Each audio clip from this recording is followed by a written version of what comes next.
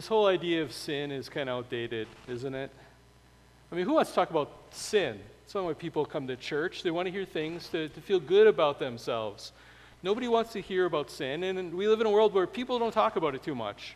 We will blame other things, the society's, problems in this world, and we admit there are, but they're caused by society, right? Or just systems in this world that are not correct, or sometimes we blame everything on just maybe psychological problems, and everything is caused by that. Or we just call them, mistakes or bad choices. But the Bible teaches that sin is real, that it is not an illusion, that it is not an idea that humans just made up. It's not something that we do to just guilt trip other people or ourselves, or to manipulate different people, as some people claim. But as we look at Scripture, we look at this passage that we're going to be seeing, that is the Word of God, we're going to see that definitely is saying that sin is real, sin is in our hearts, and it is a problem, a deep problem, that needs a solution for this deep problem. And the fact that sin is real, we have this message, I'll say, in a sense, this is actually good news. Because each of us knows deep down, even though we try to deny it, we know deep down that our sin is real. And I believe we want a better solution than just pretending it's not there. That denying sin does not actually take away the guilt and the dirtiness, the defilement of sin that we feel in our hearts, that we need instead something else that actually can. So let's look at 1 John. We're going to be looking at chapter 1, verses 5 through 10. Let us read these here together. This is the message that we have heard from him and proclaimed to you, that God is light, and in him is no darkness at all. If we say we have fellowship with him while we walk in darkness, we lie and do not practice the truth.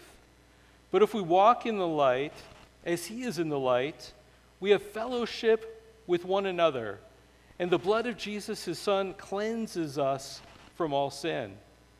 If we say we have no sin, we deceive ourselves, and the truth is not in us. If we confess our sins, he is faithful and just to forgive us our sins and to cleanse us from all unrighteousness. If we say we have not sinned, we make him a liar, and his word is not in us. This is the word of the Lord that we are looking at here today.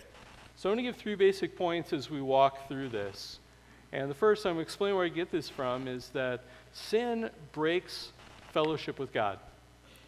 And it does. We look at the first few verses here, and we see that this is something that happens.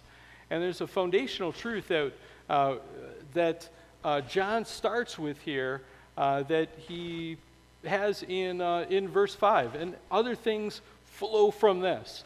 And he says, this is the message we have heard from him and proclaimed to you. So John is saying, I did not make this up. I am not inventing this truth. This is not something new. This is something that we have been consistent on this. And even you look back through the whole Old Testament, this is that God is light, and in him is no darkness at all. That's a profound truth. And as I've been just thinking about that, meditating on that, especially this week, just that God is light, and in him there is no darkness at all. We think, well, what does this mean? In what way is God light? He causes photosynthesis and causes the plants to grow. Well, in a sense, yeah, that's true. He does cause life. He is the giver of truth. Life is associated with truth. And Jesus even said, I am the light. Well, I think the way that John is using this here and talking about and saying God is light, which, by the way, there's like 3 statements like that in Scripture that talk about what God is in his essence. That say God is, and then something. God is, we hear light, God is holy, and God is love. And that's also in 1 John. And of course, the Scriptures tell us all kinds of other things that describe what God is like. But I think here what it's getting at, that God is light, not that light is God. Okay, God is not beaming down here from the LEDs, above us. But God is like light in that God is of absolute moral purity. I think we get that because we read this in context, and it's contrasted with darkness. God is light, and in him is no darkness at all. And as we read on, it talks about to walk into darkness. That's walking in sin, walking in evil. So this is saying that God is a God, he is a being of pure moral righteousness, pure goodness, pure holiness. He is the exact opposite of darkness, of evil, of immorality. And there's not even a little tiny bit of that is in God. And we tend to be okay with certain defilements, but God is not like that at all. I saw somebody at one point had just the yin-yang. And maybe you've seen this from Eastern religions that have the yin-yang, and it symbolizes that there's two opposing forces. There's good and bad, and they're locked into conflict with each other. And we believe, no, God pre-existed everything and perfectly good. But also, do you ever notice when you see the yin-yang symbol, often there's the black dot and there's the white dot as well. And is that just an artistic thing? Which, by the way, if you want to wear the yin-yang as jewelry, you should think about what this is actually symbolizing. That there's this universe where there's always been evil and always been good. But the dots that are in there are meant to communicate that even in the good, there's a little bit of bad. And even in the bad, there's a little bit of good. And I realize this is completely different than what the Bible is telling us in this verse.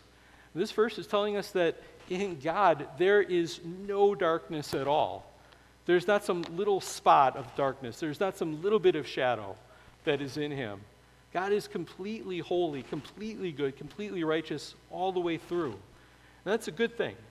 And we don't want to have a God to try and worship that is defiled, that's not 100% pure and good. Of course, we're going to see there's a problem because we realize as we look into our hearts, we're not the same way. So the message, God is light and in him is no darkness at all.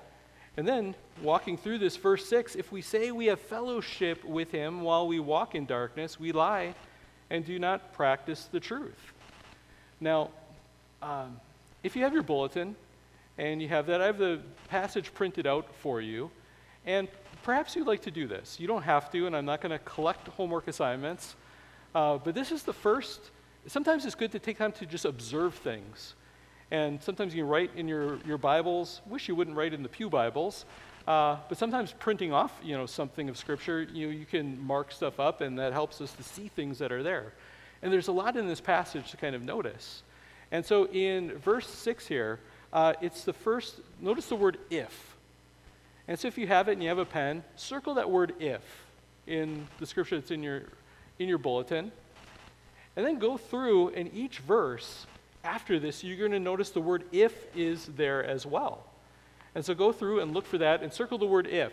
So for the rest of this passage, there is an if in each of these verses. So it's saying if this is true, and then it's going to describe what that means. What is the meaning of this? What does this tell us if that is true? And it's going to go back and forth between ideas of light and ideas of darkness. Okay, ideas of truth and ideas of error, of lies. And so if you're marking things up too, you could do this as well. Maybe when you see the word light, you could put little light rays around it. Okay? And if you see the word darkness, you could shade it in. Okay? Darkness or sin. I think it's using these together. So for light, put little light rays around it. For sin, you could shade it in. And then if this isn't too much, you can keep this straight. If you see truth and you see lies, or a word that's similar to that, maybe underline truth and put a little zigzag line underneath lies. So you can take a look at this. The more that you spend time looking at Scripture rather and engaging with it, the more you get out of that. And this is definitely true with this passage. But if you think about this, if God is light and in him is no darkness at all, the next two verses, I'm going to put these on the screen to kind of compare. That one is on the right, one left and right. if we say, on one hand, if we say we have fellowship with him and walk in darkness, we lie and do not practice the truth. But on the other hand, if we walk in the light as he is in the light, because God is in the light, he is light, then we have fellowship with one another, and the blood of Jesus, his son, cleanses us from all sin. But let's think at verse 6, what this says. That if you're claiming to walk with God, you're claiming to be right with him, I'm good with God, I'm right with God, but you're living a life that is just, you're walking in sin. You're walking in darkness. Now, this isn't saying where you struggle with sin, and you're fighting against it, but you're in sin. That's what you do. You live in it, and you're okay with that. And there's people that claim that, I'm tight with God, me and God are good, and they're just living in unrepentant sin, and they don't care about it. And this is saying that's not good news for you. That's saying that you might be claiming that you have fellowship with God, but the Bible here, God through this is saying, no, you don't. It's saying you lie and you do not practice the truth. I mean, think about this. If God is light, okay, and you're walking in darkness, that has to mean that you are not close to him. Okay, if I had a special suit made, okay, this would be glorious, and it was covered with LED lights, okay, and so I'm up here and I'm shining like a disco ball, and I have this, so you can all imagine, but yet you are walking in darkness, that means that you're probably not near me, because I would be lighting you up, okay? So in the same way, if God is light, but you are walking in darkness, then obviously you are not walking with God, because you can't be walking with God and be walking in darkness at the same time. Those are incompatible. They just don't go together. It doesn't make sense. And so if you're walking in darkness, you're walking in evil, in unrepentant sin, away from God, don't fool yourself to think that everything is okay. Don't think everything is fine. Since God is light, walking in darkness means that you are not walking with God. It is deception then, deceiving yourself to claim that you can have fellowship with God, be right with him, walk with him, and still walk in darkness. Because God is light and he's not okay with sin. But notice it says if you're walking in the light, some other things you're going to realize are true about you, that we have fellowship with one another. I mean, if you are walking through a dark alley and other people are walking in a well-lit street, you're not really having fellowship with each other. You know, we might in life be next to each other physically, but in other ways, we're not on the same page. We're not walking in the same area. And so what we're going to see, I just want to point out, we're not talking about any type of perfection here for Christians. We are all sinners, and we are all a mess, and God is working on us. But this means if you're content just walking in darkness, then it's different than those that God has called into his light, and that he's working on, and that he's changing, that we're seeking to live for him. So if walk in the light, it means to fellowship. And one other thing that you realize is true is that the blood of Jesus Christ cleanses you from all sin. We see that's the only way that you can actually have restored fellowship with God. Not anything we can do, but it's the blood of Jesus Christ that needs to cleanse us from our sin, that needs to take that away.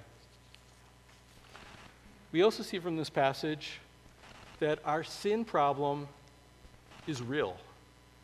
It is very real. We're calling this series Real Christianity. Last week was Real Jesus. This is real sin. It's acknowledging that the sin problem is not an illusion. It's not something made up. And notice what it says in verse 8. It says, if we say we have no sin, we deceive ourselves, and the truth is not in us. Let me put the other verses up here. Can you see how it goes back and forth? Again, there's if, and then it tells what's true about that. If this is the case, then this is what happens. The positive, verse 9, if we confess our sin, he is faithful and just to forgive us our sins and to cleanse us from all unrighteousness. And then back to the negative. If we say we have not sinned, we make him a liar, and his word is not in us. So we see this, verse 8, means that claiming sinlessness, this is self-deception, that you're deceiving yourself. So people that claim, I'm a good person, I'm fine, I'm good, they are self-deceived. They are liars, lying to themselves. And sometimes we even believe our own lies with this. That we make sure that we don't look at things that show how much we fall short of God and His glory, things that are wrong in our hearts. Or we redefine things. We can find somebody else to compare ourselves to make ourselves look a whole lot better, because we don't want to think that we are sinners. And so we're self-deceived. Like somebody that goes to the doctor and the doctor tells them, you have 2 weeks to live. And the person just doesn't want to believe that, and he lives in denial. And I think most people, especially in America, we live in denial about the reality of our sin and the seriousness of it. Maybe we talk about mistakes or nobody's perfect, but we don't really think that we are sinners the way that the Bible talks about it. And we see from this, real Christians, we don't claim moral perfection. When we think about what sin really is, it's not just breaking some arbitrary rules that are out there. Sin at its core is against God. Sin is rebellion against God. And that's what it is. It's claiming that we know what's best, that we are going to take the place of God and do our own thing. Sin is evil. And renaming sin, just calling it something else, doesn't help.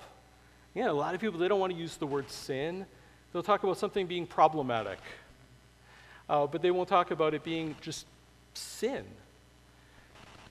Think of the way that people sometimes even intentionally rename certain things to make them not sound as bad. Prostitutes, or these days some call them sex care providers. Aborting an unborn baby is women's health care. Even pedophilia, or some are called minor attracted persons. Think of it just adultery, that we're used to calling an affair or a fling. An affair, that's supposed to be something just nice that you do, not something that's bad. We call things mistakes, bad choices. Here's the thing, you can change the label on rat poison, but it's still rat poison inside. Changing the label, calling it something different, doesn't change what it is. And we can fool ourselves, and sometimes we do a really good job at that, but we cannot fool God. God knows the real deal, and He knows what's in our heart. He knows what we've done, and He knows the seriousness of it. And the truth is that ever since Adam and Eve fell into sin, we come into this world as sinners. We come into the world with, that's our default setting. We come into this world with our hearts pointed in the wrong direction, loving the wrong things, loving evil instead of loving what is good. And we live that out every day by making our own bad choices, by making our own sins, choosing the wrong thing, rebelling against God. And we do that not just the big sins, but even small things. It's a small rebellion against God, like that's a minor thing. It's rebellion against God.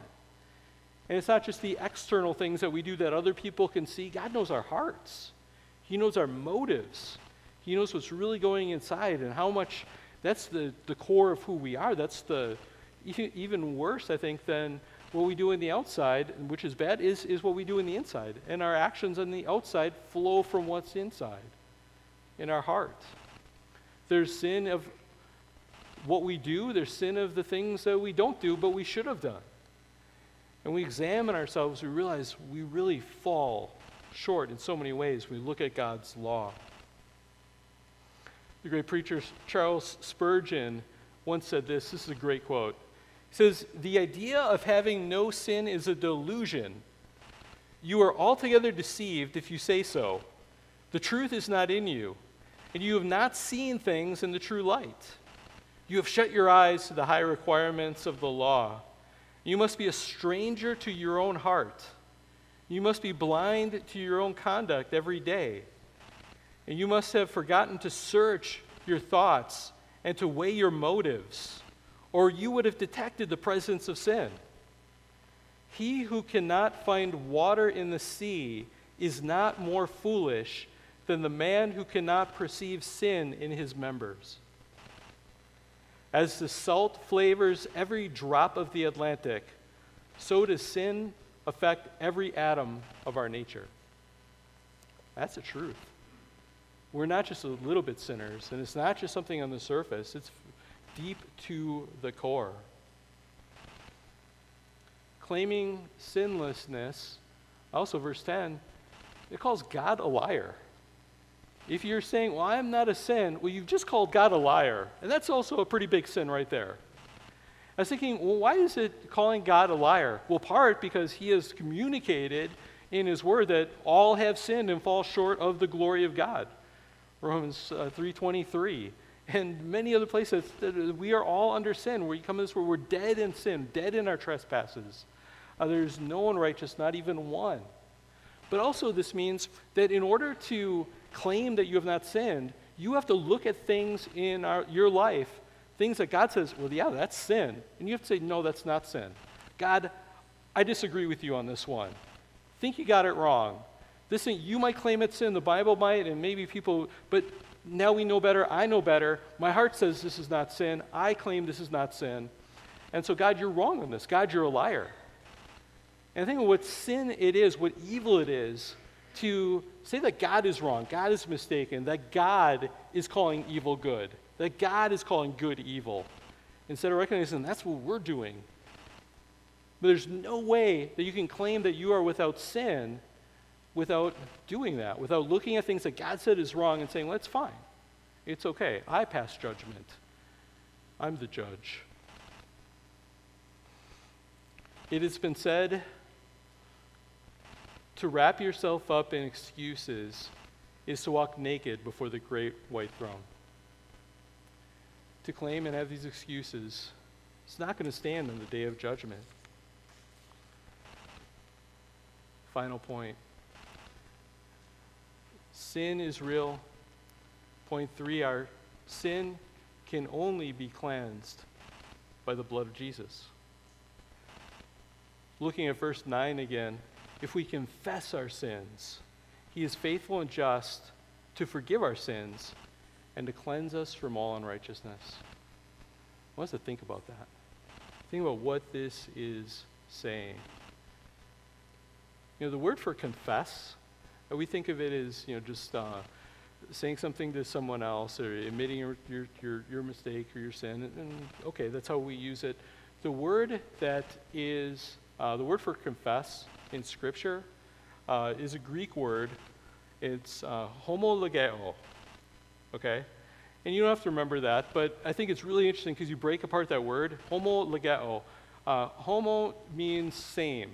And we can think of a lot of English words where that means same, as well. And logeo comes from logos, which is the Greek word for word or speech. And so confess literally means to say the same thing as, to say the same as. So it means to confess your sin means that you are going to say the same thing about your sin that God says about it. You're not going to deny it. You're not going to call him a liar and say, well, you say this, God, but I say this. That we're going to submit ourselves to him, and when God says, this is sin, we say, yeah, that is sin. When God says that we are all sinners, we admit, yes, I look into my life and my heart, and I realize I am a sinner. I have a sinful heart. I came into this world with a sinful heart. And even as Christians, we recognize we're still dealing with sin. We're still struggling with sin. So confession, it means to say the same thing as, but this isn't just a matter of saying, yep, I did this thing, it's sin, I'll admit that, but so what? It also means that we take the same attitude about this sin that God has. But we're not just saying it, but we believe it. And that we have the same attitude about it, and we believe the seriousness of it. So, again, it's not just admitting on paper, I'm a sinner. And yep, that thing I did was sin, so what? It's, gotta admit, this is sin, I am a sinner, and this is bad, this is worthy of condemnation. I ought not to be doing that. I need to turn away from that. And admitting that to the Lord honestly in your heart, that's what I think what it's talking about here is confession. It's kind of another way of saying repentance. But genuinely acknowledging it. We don't want to be the case of a woman who once asked Charles Wesley, the evangelist, to pray for her because, as she said, quote, "I am a great sinner." And she added, "I'm a Christian, but sometimes I fail so dreadfully. Please pray for me." And Wesley looked at her rather sternly and replied, "Yes, madam, I will pray for you, for truly you are a great sinner." And then she answered, "What do you mean? I've never done anything very wrong." It's one thing on the surface to claim, "Yes, I'm a sinner, I get this." But to really own it, to really believe it, to really acknowledge that. We need to own our sin, not make excuses for it, not denying it. We need to say to the Lord, "I am guilty. I'm guilty of sin. I am a sinner." And when we see things in our life that are sin, we need to keep confessing those things and acknowledging them before God. But notice what it says, if we confess our sin, he is faithful and just to forgive us our sin and to cleanse us from all unrighteousness. What the awesomeness in that he is faithful and just to forgive our sins and to cleanse us from all unrighteousness. To cleanse is to wash something that's dirty. And that's what it means. And nobody wants to be dirty, nobody wants to feel dirty, but the question is, how do you deal with it? It'd be like maybe one of our kids that comes inside from playing and they're stinky and they're dirty, but they say, "No, I'm not, I don't need to take a bath, I don't need to take a shower." And do we do that before the Lord? Or is our response to let ourselves be cleansed? For you to let yourself be cleansed, let yourself be washed. But note here, it's saying he forgives us and he cleanses us from all unrighteousness. The message of the Bible isn't you cleanse yourself and then you can come to God. You can't come in here, but you clean up first, then you can come in. No, Jesus Christ came to save sinners. And if you're here, know that he came to save you, and we're glad that you are here. But the truth is, we cannot clean ourselves. No soap can wash away our sins. Sometimes we have a stain and we realize this stain is never going to come out. But that's our sins, all of them, big or small, whatever it is. If it's just our power and we're trying to get it out, we can never get it out. Only the blood of Jesus Christ is enough. And it said that the blood of Jesus Christ cleanses us from all unrighteousness. What can wash away your sins? Nothing but the blood of Jesus. And notice it says, if you look back in verse 7, "And the blood of Jesus, his son, cleanses us from all sin." Wait, all sin? Some sins. There's got to be some that, no, all sins. There's no sin that the blood of Christ cannot cleanse, cannot remove the guilt, the defilement from that. Finishing up here.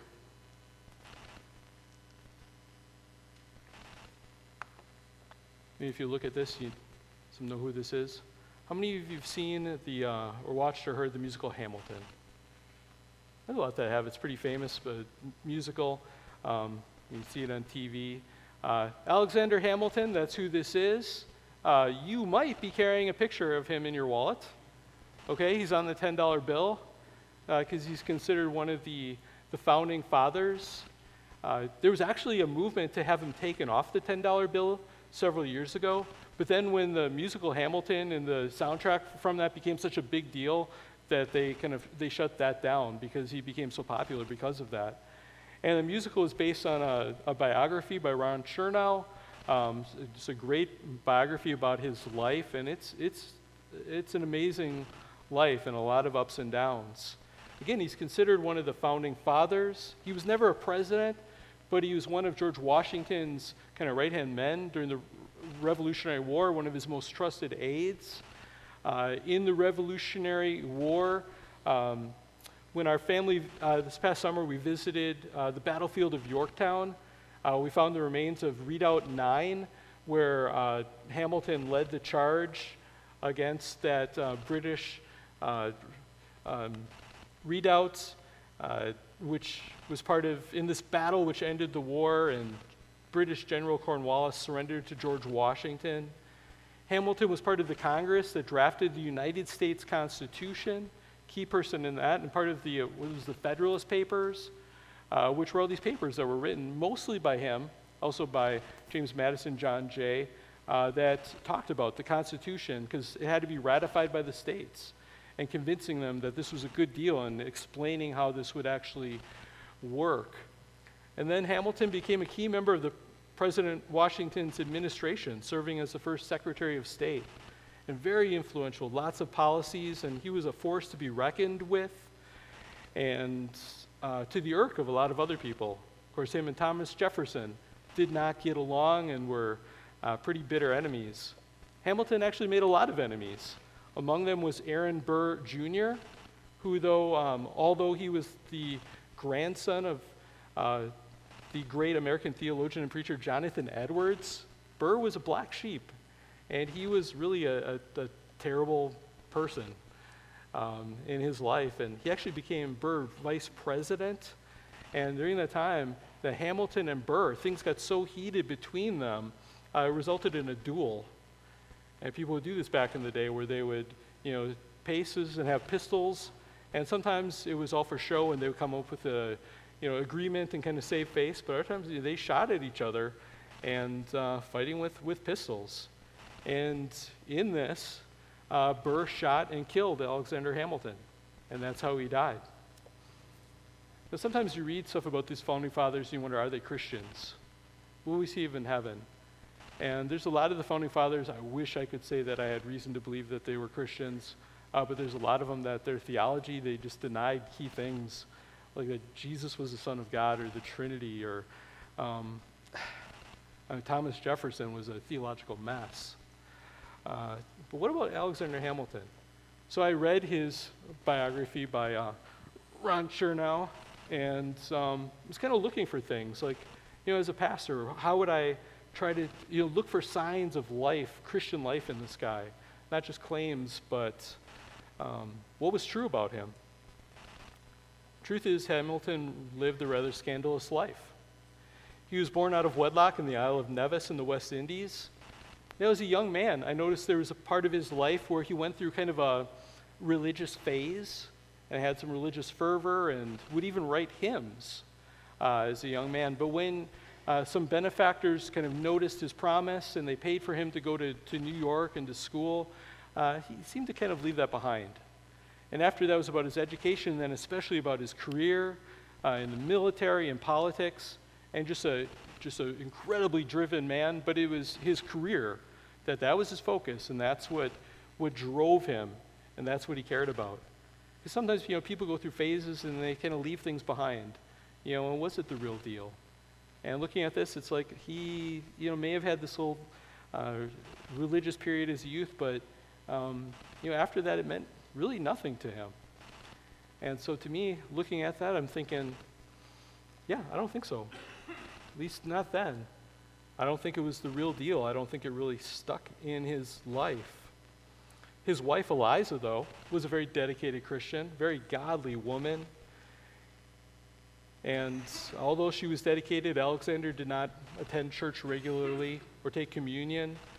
Like others, he might have fallen under the sway of deism, this view of God, that God is just this distant being and we can judge him by reason. Again, his career is what drove him, not the Lord. People also found Hamilton vain, prideful, arrogant. And you read the account and you can see why people would think that. I mean, he was incredibly talented, incredibly driven, but also had kind of that spirit in him. He was also involved in what's maybe the first major sex scandal in American politics. And that, if you see in the musical, it's a big part of it. But he was often a flirt with the ladies. And while he was married, and while his wife and his 4 children went to Albany for the summer for Eliza's health, he stayed behind without her in Philadelphia, which was the capital at that time. And during that time, he allowed himself to fall into a sexual relationship with a woman named Maria Reynolds. And this was at first he saw her as this damsel in distress that he was going to help out, and it very quickly led into a sexual relationship with this woman. She was a married woman. He was a married man. And this wasn't just a one-time thing. It wasn't just a one-time fling, but this is something that went on for months. In fact, Mariah's husband, the sleazy James Reynolds, started blackmailing Hamilton about this to give him money, hush money, or else he would expose him. And even when that happened, Hamilton kept paying him off this hush money, but he didn't break up the affair that he was having. And even when his wife in the fall moved back, it kept on going. Even when found out that she was pregnant with child, his wife was, he did not break off this affair that he was having. It lasted a good part of a year until he finally broke it off. And he finally then went very public with his confession. And you can only imagine, what this did to Eliza. Her husband, that's one of the most, famous, and people either loved him or hated him because of his politics. That's how it is back then, that's how it is today. But what this did, to her, with him going public with this, admitting this affair that he had, and people trying to blackmail him through this. Years later, after his oldest son, Philip, was tragically killed in a duel, he saw that happen. His son got hot-headed, got into a duel, and his son was shot and killed. And after this time in his life, it kind of has a shift, a change in Hamilton, that he becomes more introspective and also becomes more interested in the things of the Lord, in Scripture and even prayer. But it's difficult to say, was this him just coping? Was it the real deal? Even during that time, he was never a regular churchgoer. But then at 7:00 a.m. on July 11th, 1804, at the age of 49, through a series of escalations with this guy Aaron Burr, who was the vice president at the time, Alexander Hamilton was drawn into a duel with him. And the two men planned this out. Their honors had both been violated, things had escalated. So they had been in New York City. They crossed over the Hudson River into New Jersey, because although dueling was still illegal there, it was more tolerated. The laws on that were less. They met early in the morning, so there weren't people around. They each had a witness, and there was a doctor standing by. And usually the partners would go through the series of things where they would discuss, they would try to negotiate, and a lot of times be able to call off the duel, and people would kind of save face. But this thing was obviously going to go the distance. And they lined up, they turned and they shot. And Hamilton threw away his shot. He purposely tried to miss Burr. He felt his honor. He had to be a part of this duel, but he didn't want to actually kill him. So I think the evidence is that he did intentionally try to throw away his shot, try to miss this. But Burr didn't. Burr wanted to kill Alexander Hamilton, and he shot him. And he hit him in the abdomen above his right hip. It went through his abdomen, through his liver, through his diaphragm, and rested against his spine. Now, if you watch the musical, it kind of ends there. But one of the things that it doesn't communicate in the musical was one of the things that I found just most just amazing about this and how it ends. Even though the musical just glosses over what happens next. Because Hamilton did not die instantly. He fell unconscious, and the doctor on the scene cut away his bloody clothes to examine and to treat him. And then they transported him back across the Hudson River, where they continued to treat him. They brought him to a house, a mansion of a friend that were there. Hamilton was going in and out of consciousness. The word of this spread, because Hamilton was one of the most famous men, a great man of New York, and surgeons, physicians rushed in. There were even some French ships, and their doctors heard about this, and they came and to see if these specialists could work on Hamilton and to save him, as they did this throughout the day. They sent for Mrs. Hamilton, and when she finally learned the horrible truth, it said she gave way to frantic grief. and troubled spirits. As Charnow writes, quote, to comfort her, Hamilton, because he would go in and out of consciousness, to comfort her, Hamilton kept intoning the one refrain he knew would soothe her troubled spirits above all others. Remember, my Eliza, you are a Christian. And then a pastor came to attend to Alexander Hamilton. And the pastor that came to see him as he's on his deathbed, and everyone knew that he was mortally wounded. I mean, they knew he was not going to survive this. At this point, he's going in and out of consciousness. He was paralyzed from the lower half of his body from the shot, and just bleeding profusely, all these things. The pastor came to see him, and the pastor's name was John M. Mason of the Scotch Presbyterian Church. And he came, and he had been a friend of Hamilton. So he came, they exchanged looks. He came and he took his hand. And this next part here, this is the amazing part. And I want to read this to you. This is out of Ron Chernow's biography of Alexander Hamilton. Mason, the pastor, tried to console Hamilton by saying that all men had sinned and were equal in the Lord's sight. I perceive it to be so, Hamilton said. I am a sinner. I look to his mercy. Hamilton also stressed his hatred of dueling. I use every expedient to avoid the interview, but I found for some time past that my life must be exposed to that man. I went to the field determined not to take his life. Listen, as Mason told how Christ's blood would wash away his sins, Hamilton grasped his hand, rolled his eyes heavenward, and exclaimed with fervor, I have a tender reliance on the mercy of the Almighty through the merits of the Lord Jesus Christ.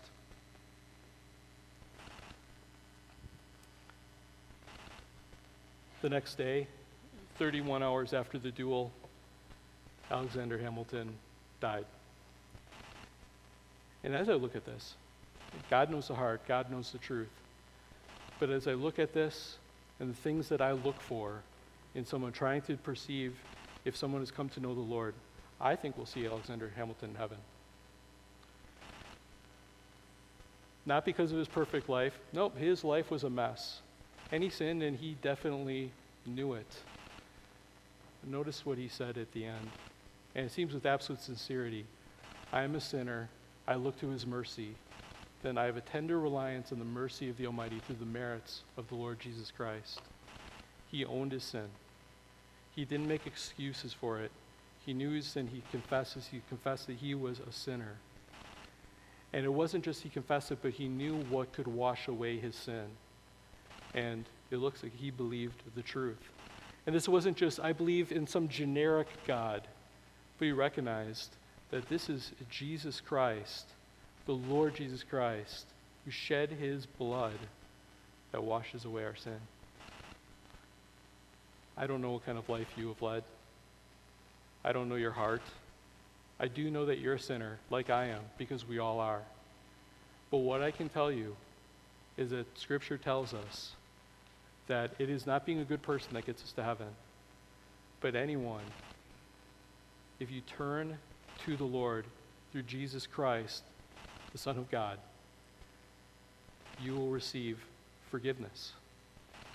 If you confess, you're honest with your sin, you own it, you don't make excuses, you stop making excuses. You admit it to the Lord that you are a sinner, worthy of condemnation, worthy of hell.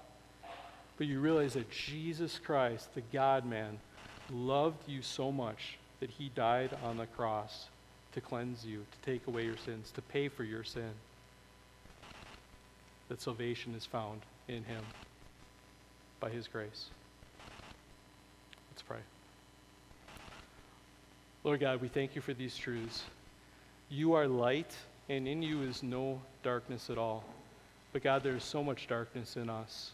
We are sinners, we are dark to the core, Lord. Our only hope is in you. Our only hope is in Jesus Christ. And we thank you that you have provided a way, the way of salvation, Lord. Lord, may you help all of us to admit the hard truth that we are sinners and to believe and have the same attitude that this is bad, this is damnable, but to come to you trusting that the blood of Christ shed for sinners can wash away any sin. No matter what we have done, no matter what our heart is like, Lord God, that turning to you, we can know, because you are not a liar, that you are faithful and true, that having paid the price for our sins, the blood of Jesus Christ cleanses all sin. Thank you, God. In Jesus' name we pray. Amen.